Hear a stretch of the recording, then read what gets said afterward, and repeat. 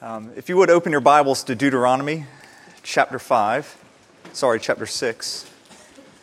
Deuteronomy 6.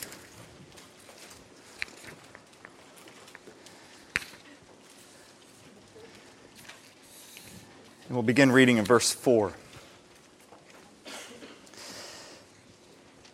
Hear, O Israel, the Lord our God, the Lord is one. You shall love the Lord your God with all your heart, and with all your soul, and with all your might. And these words that I command you today shall be on your heart. You shall teach them diligently to your children, and you shall talk of them when you sit in your house, and when you walk by the way, and when you lie down, and when you rise. You shall bind them as a sign on your hand, and they shall be as frontlets between your eyes. You shall write them on the doorpost of your house and on your gates. Pray with me. Lord, we want to hear from you tonight. Your words are life. And we need life. So God, I do pray that simple prayer, that my words would fall to the ground and blow away, and your words would remain, and they would change us. We pray this in the strong name of Jesus. Amen. The Bible is the all-time #1 bestseller. No other book even comes close. I was looking, and just in my study, I have about 15 different Bibles there. So I'm keeping it up there as the #1 bestseller. To do a little homework for this message, I just looked through the different types of Bibles out there for you, in case you're interested. So let me just read through a few. There's the Spirit-Filled Bible, the Life in the Spirit Bible. There's the Defender's Study Bible, the Survival Kit Bible, the Action Bible, the Adventure Bible, the 1 Minute Bible, which is just kind of sad. There's actually over 50 different types of 1 Minute Bibles. This is not to be distinguished from the 1 Minute Bible. There's the Busy Life Bible. Also the Busy Dad Bible, the Busy Mom Bible. Sorry, singles, there is not a Busy Singles or Busy Young Marrieds Bible. If you happen to be the father of a girl, it's jackpot when it comes to Bibles. There is the Ballerina Bible, the Precious Princess Bible, the God's Word for Girls Bible, the Girls Life Application Study Bible, the Joyce Meyer Everyday Life Bible Amplified Version, the Charles Stanley Life Principles Bible, the We're Wild About Horses Bible, Archaeology Bible, this is a new one, just came out, The Voice Bible, the Fire Bible, the Names of God Bible, the Serendipity Bible, of course the VeggieTales Bible, the Abundant Life Bible, the Women of Faith Bible. Actually, if you are a woman, you have a lot of Bibles for you. There is a Bible basically for every man, woman, child, dad, husband, wife. Study Bible you can imagine is out there. If you go to ChristianBookDistributors.com, you'll find over 5,700 different types of Bibles. 5,700 different types. Now, I looked up just how many different makes and models there are of cars being sold in America today, and there is less than 450. Yet when it comes to Bibles, over 5,700. So you should be able to choose a Bible. The problem isn't that Bibles are not out there, it's actually getting them off the shelf and reading them. I'm often asked by people to recommend to them a good book. And I always say, have you tried the Bible? Have you tried the Bible? And they'll say, well, of course. And I say, do you really, read the Bible? And most people will confess, well, they kind of use the Bible as a supplement to maybe another book they're really reading for their spiritual nourishment. And I've noticed that many people who maybe they struggle with their worship, the first place they'll go is they'll try to find a book on worship and then maybe supplement it with their Bible. Or if they're struggling with prayer, they'll go find a book on prayer. You've got to read this book on prayer. And then maybe they'll supplement that with a little bit of the Bible. After all, you have to have some proof text for these books. But when it actually comes to diligently studying the Bible, I think this is a discipline that many people fall short on. People came to Jesus all of the time and they would ask him questions, and over again, Jesus would respond by saying, "Have you not read? Have you not read the Scriptures?" And so when someone came to Jesus and asked him about the Sabbath, in Matthew chapter 12, he said, "Have you not read what King David did?" When Jesus was asked about divorce and remarriage in Matthew 19, he responded by saying, "Have you not read that God created them male and female?" When Jesus was asked about worship, he responded in Matthew 21 by saying, "Have you never read, out of the mouths of infants and nursing babes you have prepared praise for yourself?" When Jesus was asked about the issue of the resurrection, also in Matthew 21, he responded by saying, "Did you not read that the stone which the builders rejected, this became the chief cornerstone?" When a lawyer asked Jesus about eternal life, he responded by saying, "What is written in the law? Tell me, how does it read to you?" And so over and over again, Jesus responded to people by asking simply, "Have you not read?" He's always pointing people to Scripture. Now, the interesting thing about this is the people who he's dialoguing with usually were the scribes and the Pharisees, people who knew Scripture. And he's asking them, "Have you not read?" And what he's saying is not, have your eyes ever come across this? It's, do you read in order to know God? Is that your goal in this? And not just what God has done, not just what God has said, but do you read to hear what God is now saying to us? Present tense. There's a big difference between the two. If you grew up in church, yet now you find yourself struggling to read the Bible,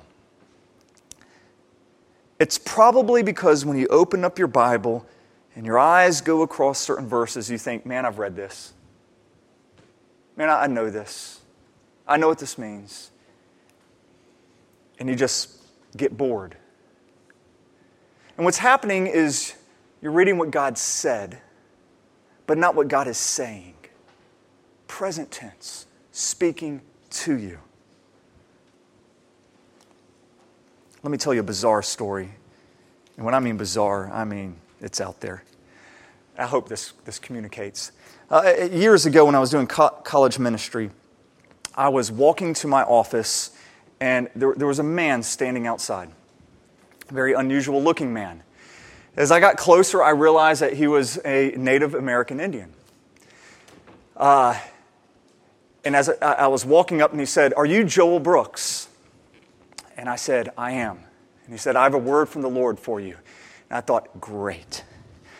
I was at a point in my life where I had, at the time, been dealing with a bunch of crazy charismatics. I consider myself charismatic, but these were crazy charismatics. They were on power trips or prophesying left and right, and none of it was true. And so here comes this man to say that, and I was really kind of rude to him. And he said, "Joel, you are highly favored from the Lord." And I said, "We're all highly favored from the Lord." And he goes, "You are highly favored from the Lord. And I have a word from the Lord for you." And he said he was on a plane flying here to Birmingham, and God said, "You need to talk to a person named Joel Brooks when you get off the plane." And so he got off the plane and he went to the first person he saw and said, "Are you Joel Brooks?" And the guy said, "No, but I know him." And he goes, "Well, will you take me to him?" And so he drove him to my office where he was waiting outside. And he is telling me this, and he says, "I believe that the Lord sent me here for this one purpose, and it is to give you this message." And so he's trying to communicate this to me, and I'm still just kind of chip on my shoulder, and I stopped him. I said, "Oh, okay." His name was Reggie Rabbit, by the way, and that kind of also threw me off. As Reggie Rabbit is trying to give me this word from the Lord, and I stop him and say, "Before you do anything, I just want to pray." And I say, "Lord, if anything this man says is not true, may it come on him as a double curse. Amen." And I said, "All right, give me what you got." And so he he spoke to me these words, a word of warning, of something that was coming my way and how the Lord was raising me up for a specific purpose for this here in the city of Birmingham. And then he left. And I was never really nice to him. So I go back to my old boss who does not believe in the gift of prophecy at all. And I just thought I would share this with him, and he would just roll over laughing, whatever. So I share him this story, and as I'm sharing this with him, he gets very serious. And says, "What do you think about that?" He goes, "I think you should listen to every word that man said." It's like, what? Why? He said, "Because Reggie Rabbit is the keynote speaker for Briarwood Presbyterian's Missions Conference. He just spoke at Briarwood High School to the entire assembly. He's good friends with Frank Barker, works in the PCA church. Got a great reputation. You should listen to everything he has to say. He doesn't do this lightly." And I was like, I was so rude to this man. And I just started thinking, all right, so God sent a man from, I think it was North Dakota, to get on a plane, to fly here, to find a Joel Brooks, to give him this word of encouragement, to tell him that the Lord has raised me up for this very particular task here. And the reason I am telling you this, and I mean this in all truth, I think probably people here long for a story like that. You want God to speak to you in that way.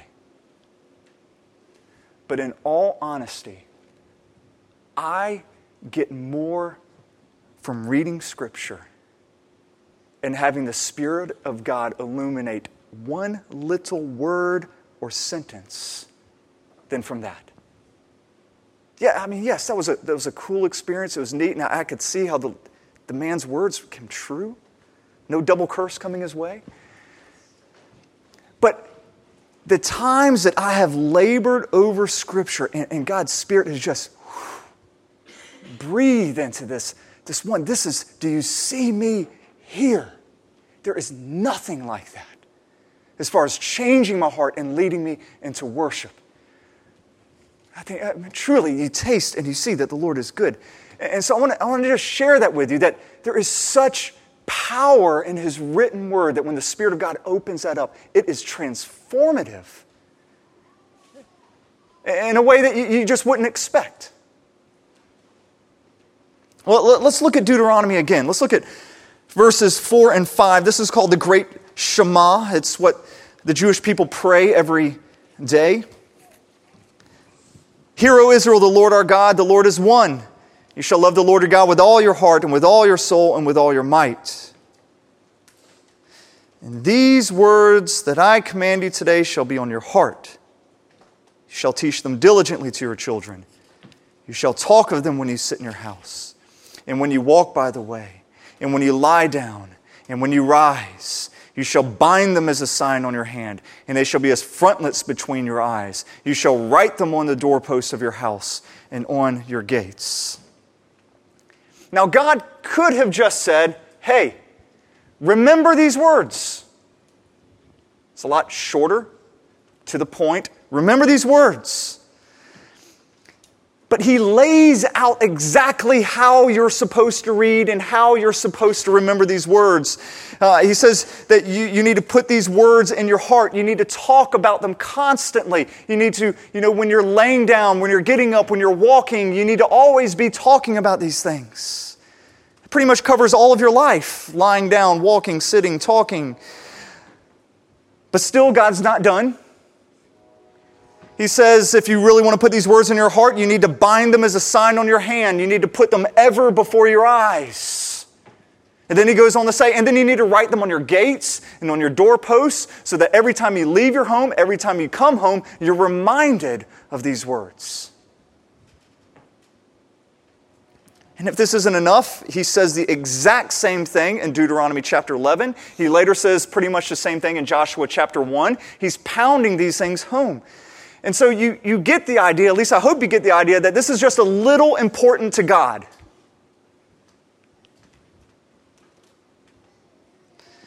Now, what I'm going to say here is going to sound a little heavy-handed, and I realize this.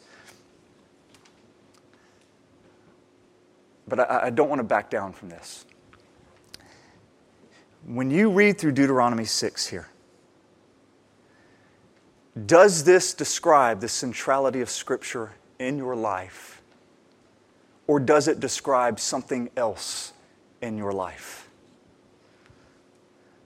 Is there anything else in your life that you talk about when you're sitting, standing, walking, driving? Is there anything else that you immediately check when you get up from bed or right before you go to sleep? Is there anything else that is a constant sign on your hand or is ever before your eyes? Is there anything else that you immediately read upon leaving your home or upon coming home? Is there anything else? And I think the answer to that question is yes. Likely yes. And whether this is a chronic desire to always be checking your email, your Facebook, your phone, whatever it is, I think that so many of us fall short of putting God's Word ever before us. We don't crave for His Word like we crave for, a friend like or something like that. We don't crave it. And let me tell you what, the effects of this are devastating. Absolutely devastating in ways that are hard to even comprehend because we are so submersed in this culture. We begin to forget the centrality and the supremacy of God in all things. Remember, in Deuteronomy 5 and in chapter 11 and Joshua 1, God is reminding a people who are about to go into a pagan culture. He's like, you got to remember this. You got to read this. It's always got to be in front of you because you're about to be put in another culture in which it's not. And you're going to forget that what's supposed to define you is not this culture. What is supposed to define you is the Word of God, that you're my people. That's who you are. And in order to do that, you have to put it ever before you because the culture is going to put everything else before you. And this is how this can play out, maybe a good way. I go to visit the Harpers. I just saw the Harpers here. I go to visit y'all in the hospital after Eloise is born. And it's a great time. It's a time of rejoicing. It's a really fun time. But it becomes so much richer, deeper, and it becomes an act of worship and the centrality of God when I remind myself of Psalm 139. I say, Lord, when I look at Eloise, you have formed her inward parts. You have knitted her together in her mother's womb, and she is fearfully and wonderfully made. And when that scripture is there, what is just an ordinary joyful moment now becomes worship when you see the centrality of God in that. Or something that happens often. I have 3 little girls, and I see them all in pretty new dresses, and how can that not put a smile on your face? You're like, y'all are just beautiful. And that's great. That should put a smile on anybody's face, whether you're a Christian or not. But it becomes worship to me when I'm reminded of James. I'm like, Father, every good and perfect gift comes from you. What a gift. So good. Thank you, Father of lights. When I look outside our kitchen window, we have this bird feeder that's there. And so all the time we have these birds coming. And it's just fun. It's cool seeing all these little different birds coming and going. It's just an ordinary moment that can become a worshipful moment. When I think of Matthew 6:26, and I hear Jesus saying, look at the birds of the air. Look at them. They neither sow nor reap nor gather into barns, and yet your heavenly Father feeds them. Are you not of more value than they? And when I think of that, it becomes a time of worship. Okay, now all 3 of those scenarios I just played out in American culture can be celebrated and joyful, but not worship. The Word of God ever before us transforms those ordinary moments into a place where we see God is supreme, God is central, that from Him, through Him, and to Him are all things, and it becomes worship. That's what the Word of God does. And we begin, when we read the words all throughout the day, we begin to hear God presently speaking to us. Not in the past, but in the present. This is what being filled with the Spirit looks like. In the Bible, being filled with the Spirit and being filled with God's Word are synonymous terms. Okay? Being filled with the Spirit, being filled with God's Word are synonymous terms. This is why when we went through the study of Acts, I hope you noticed that almost every time in Acts people were filled with the Spirit, they're quoting Scripture left and right. In Acts 2, Pentecost happens, they're filled with the Spirit, and they go out, and Peter quotes Joel 2, Psalm 16, Psalm 110. Acts 4, just before they're filled with the Spirit, they go out and they're praying Psalm chapter 2. And I love Stephen. I mean, good grief. He gets up there and it says he's a man full of faith in the Holy Spirit, and he walks through almost the entire Old Testament. He quotes from Genesis, Exodus, Numbers, Deuteronomy, Psalms, Isaiah, and Amos. Quotes from them. The man who is filled with the Spirit is filled with His Word. So if you want to live a Spirit-filled life, you have to fill yourself with a Word-filled life. You see this, look in your bulletin, your worship guide there. You can see this when you compare Ephesians 5 and Colossians 3 side by side. Ephesians 5 talks about being filled with the Spirit. Be filled with the Spirit, addressing one another in psalms and hymns and spiritual songs, singing and making melody to the Lord with your heart, giving thanks always and for everything to the God the Father in the name of the Lord Jesus Christ.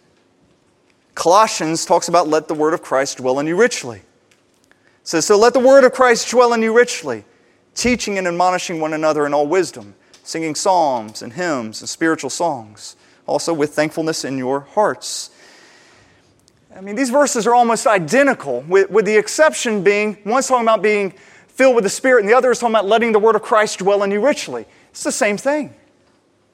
This is what happens when you're filled with the Spirit or you let the word of Christ dwell in you richly. And so if you want to know the presence of God in your life, prayerfully know His Word. Now let me get practical. Turn to Psalm 119.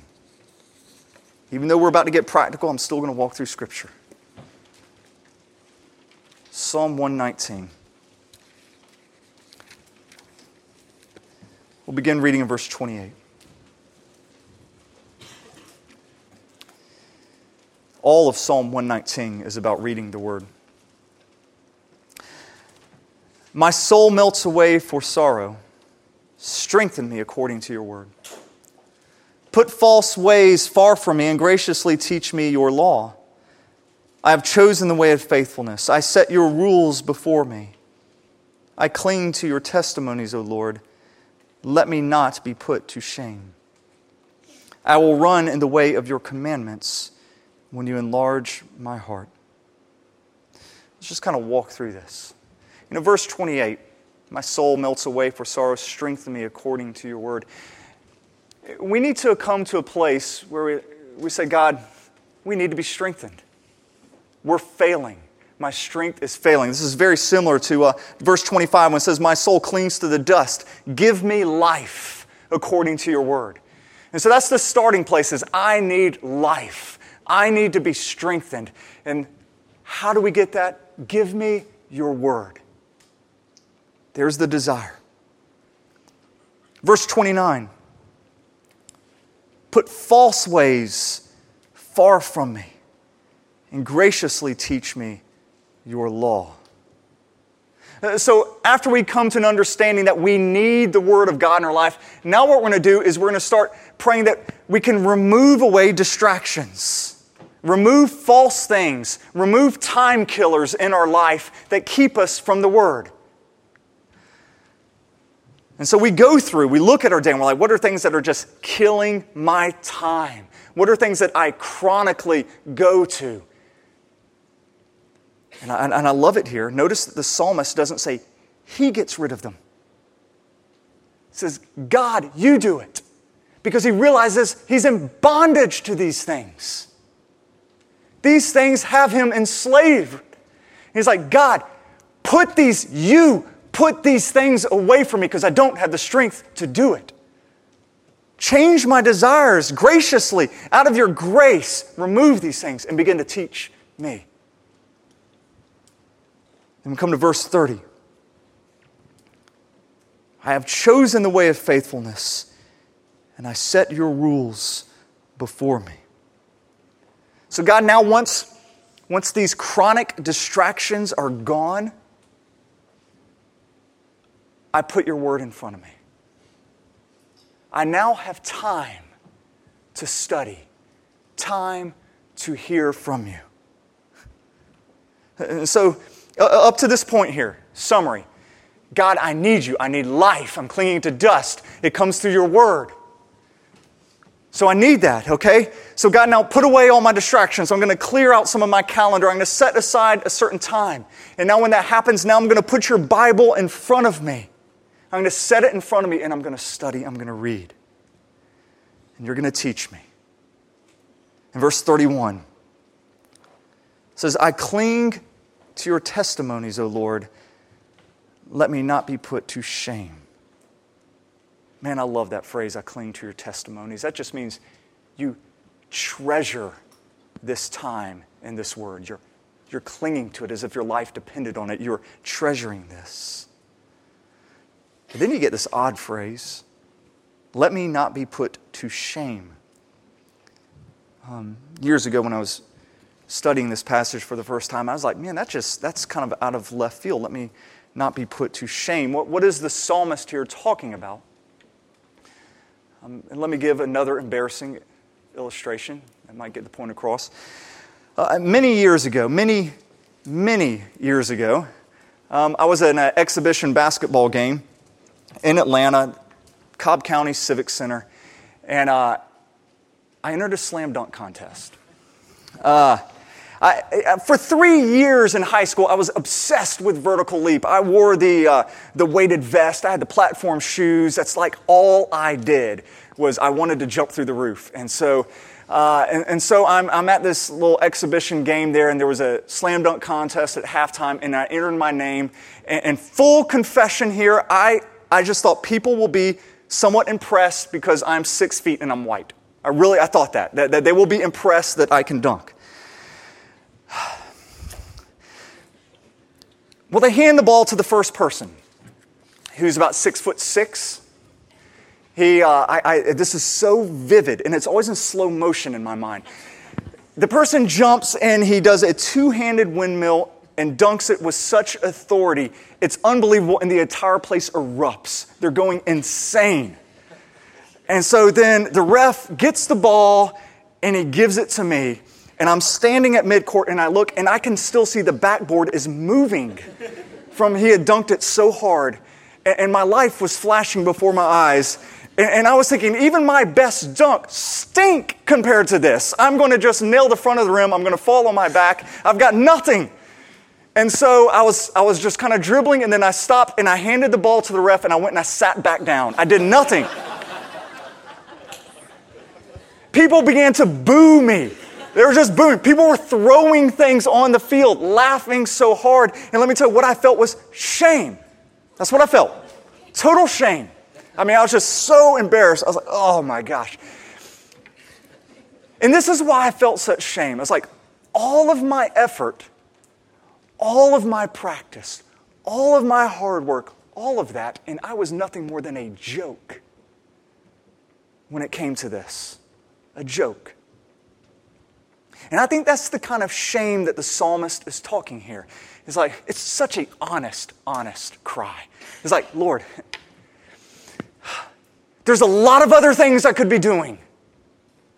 There's a lot of fun things over here. There's a lot of fun things over here. You know, I'm going to take time. I'm going to humble myself. I'm going to dig into the Word. I'm putting all of my eggs in this basket for my joy and for my happiness. Don't let me be put to shame. Is If after all of this work, all of this effort, are people just look at me like, what a joke? Is there really not going to be joy in this? Am I really not going to be satisfied with this? That's what the psalmist is talking about. It's such an honest cry here. Lord, will you really meet me here when I do this? Then we come to verse 32. I will run in the way of your commandments when you enlarge my heart. Man, I love that verse. So much there. So the result of you putting aside distractions, praying the Lord gives you the desire and the ability to put away those distractions, putting the Word before you, studying it as if your life depended upon it, is this. God enlarges your heart and He sets you running. Don't you love that? Your heart becomes free. That's what the word literally means, liberty. Your heart becomes free. And now it becomes so much larger that it can take in more joy, more love, more worship. And it just sets you off running. Some of the laws that you had read before that you couldn't obey and you couldn't do, now that you're given liberty, that you're given grace, now you're running in them. That's what happens. Now, is reading the Bible a discipline? Yes. But it's one that enlarges your hearts. I find this absolutely stunning. But you know, when Paul wrote Romans, which I still don't understand all of it, the audience he was writing to was largely uneducated Gentile slaves. I mean, it's the most complicated book in the Bible. It's got it talks about all the Jewish scriptures and stuff in there. And he's writing to uneducated Gentile slaves. And you know what? He expects them to get it because they are poring themselves over Scripture.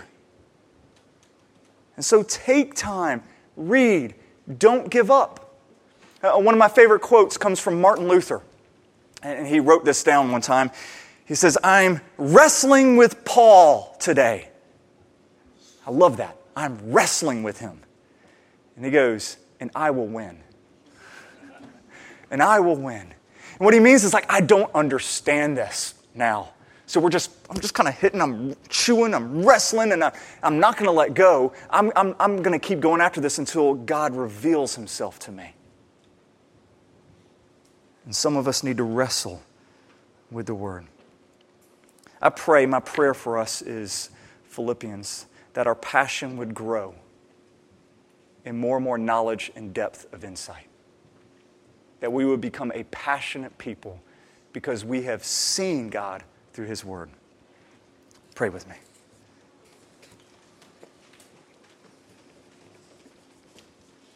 God, for those of us in here who are in bondage to some things, I ask that through your Spirit you'd free us. For those of us here who don't know we're in bondage to things, I pray that you would reveal that to us and you would free us. God, may our culture not be what defines us, but may your word define us so that every moment can become an act of worship. So that we see that from you and through you and to you are all things. We pray this in the strong name of Jesus. Amen.